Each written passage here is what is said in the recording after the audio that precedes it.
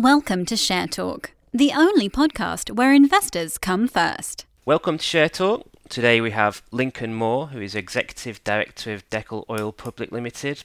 DekelOil run one of the largest capacity palm oil mills in West Africa, in the Ivory Coast. And today we've had some news out about that. But first of all, welcome, Lincoln. Thank you, John. Thanks for having me. So you had some results out last week in relation to quarter three, not so positively received by the market. Do you want to just cover that before we get into today's RNS? Yeah, absolutely, John. Yeah, we put our Q3 results out last week. I guess revenue like for like in line with the previous year. Clearly in the first half of the year we showed revenue growth, so flattened revenue, and really that was driven by relatively poor production during the low season. Even for the low season, it was below our expectations, and I guess below the market's expectations. I guess we offset some of that by being able to extract better pricing than what's typically available in the market from having more storage and being able to better manage our sales. They were pre-sales from the first half and storage left over from the high season. So that clawed back some of the loss in production. In terms of the production side of things, really, I think we can probably look at three reasons. One is it is the low season. Certainly, we always expect production to be substantially lower, and it was a relatively poor harvesting period for the country as a whole. I think, on top of that, I think the mill challenges we had through May and June, and the production disruption as a result of that as well, left us moving into the low season from probably not the strongest position of momentum in terms of shareholder delivery. So that perhaps could have been also a small contributor. And we really tend to see it normally in September. There's a slight pickup. We call it our secondary high season, which to be frank, we don't really see it as it was historically known to be. Didn't sort of see the uplift in September. So they're really the three reasons for the FFB being lower. But I guess overall revenue was in line, and we obviously are in the low season. But a bit disappointing on the production side of things, no doubt.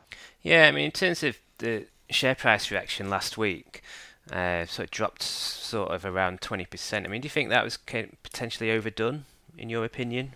Yeah, I guess I can only speak to the various stakeholder groups I've spoken to, or indirectly by the brokers spoken to. The institutional reaction was very understanding. I mean, they understand it is the low season. They understand that it isn't the biggest driver of our year-end results. I mean, we obviously want to do better in the low season, clearly, and I think we can. But it doesn't move the dial as materially as a 20% drop off in the high season, which is obviously would be more significant. So that was the institutions were okay. I can see where we're tracking online to drive. I think we're aiming for it's about 30 million revenue for the year, and that still seems to be the case. So that was the institutions. Retail, I've spoken directly to a number of retail investors, and obviously read chat boards and got feedback from PCBs, etc.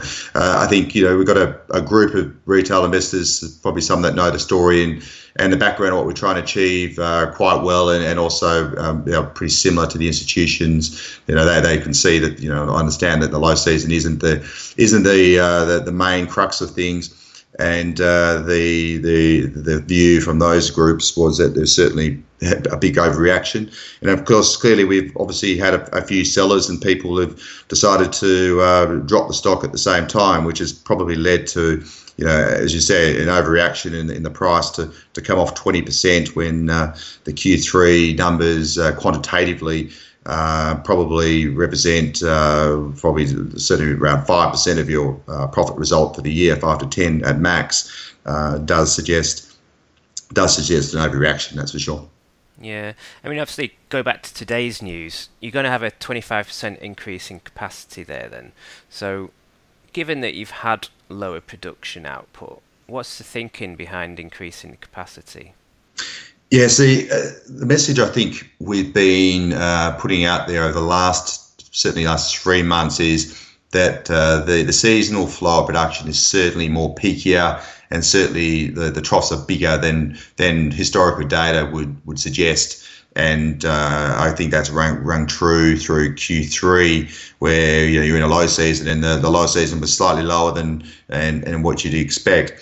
So we saw in last year's high season really, in terms of fruit availability, a very strong FFB quantities, and more than what the mill behaving normally, particularly through March and April, could handle. And really, on top of that, we had some issues in terms of the mill itself. We had boiler problems, and we also had problems with the flow through of fresh fruit bunch caused by problems at the kernel separation process. So at the end of the high season, we looked at what was going wrong with the mill. We brought in the experts from Modi Palm, who manufactured the mill, and our external milling consultants. And the problems at the kernel separation were quickly identified, and it became quite clear that with those problems also was the opportunity to actually increase the capacity of the mill. So we were only using 4 presses because of the problems at the kernel separation stage.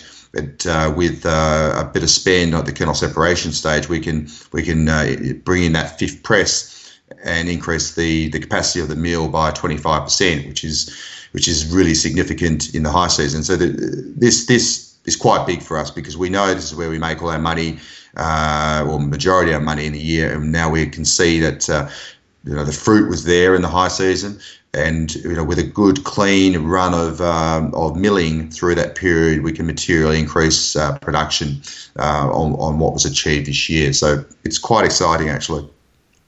Yeah, I mean, have you got? That's obviously the work's gonna be completed next month, I gather, for that. So you're gonna be ready, within a matter of weeks.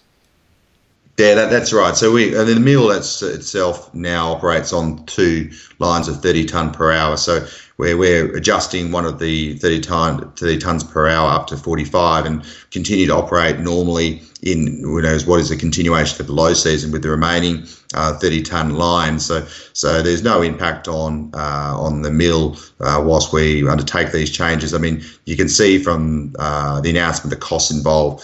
100,000 euros is pretty insignificant compared to what we get out of this, and I guess you can take from that it's not a particularly complex upgrade or adjustment to the mill. So yes, we'll be up and ready for the high season. I mean, it should be through Q4 really, so more than enough time to be up and running at that extra capacity and be ready for when the fruit does seem to flood in. Okay, great stuff. So have you got any other initiatives that we can look forward to hearing about in the near future? I think so. I think we there's a couple other things that we're looking at to support. What we're really looking at for the high season is, one, maximising the mill's capacity. 2 is limiting down days as much as possible. And really looking at the human elements as well in terms of maximising the fresh fruit bunches and our sales tactics through the high season, and then learning from the low season as well. So there's a couple of things we probably look at announcing in the next few weeks to support our endeavours to really give us absolutely every chance of delivering the maximum possible production in that high season, which is certainly key. And we've done well the 2 previous years in Q1, but then had I think in 2015 it was really external issues with the flow of our end product CPO in West Africa. It was hindered by Nigeria issues with currency issues. But and again this year the Q1 was quite strong, but Q2 quite weak. So it's certainly not a case of trying to overstretch, in my view. We already know what we can do. It's about sustaining and being consistent through the full high season, and then setting us up for the low season from a position where we are managing our relationships and taking everything from the smallholders they provide and keeping them happy, and then enhancing the low season as well. Indeed. So we look forward to seeing those production results in a few months' time. Is there anything else you'd like to add today, Lincoln? Well, certainly, I think we've covered where we're heading early next year, and I think there's reason to be very optimistic. But in the present, we still remain on track for record financial results, in terms of revenue, EBITDA, and net profit after tax. So another year of growth for us, irrespective of the challenges we've had on the production side. So bodes well that despite challenges, we can continue to deliver record results. So, certainly looking forward to the next high season and really taking or utilising the extra capacity we've got to really deliver a significant uplift in production. Okay, Lincoln, well, it's been great hearing from you today. So that was Lincoln Moore, Executive Director for DekelOil, ticker DKL. Thank you, Lincoln. Thanks, John. Thank you for listening. Remember to visit our website for more news and other podcasts at www.share-talk.com.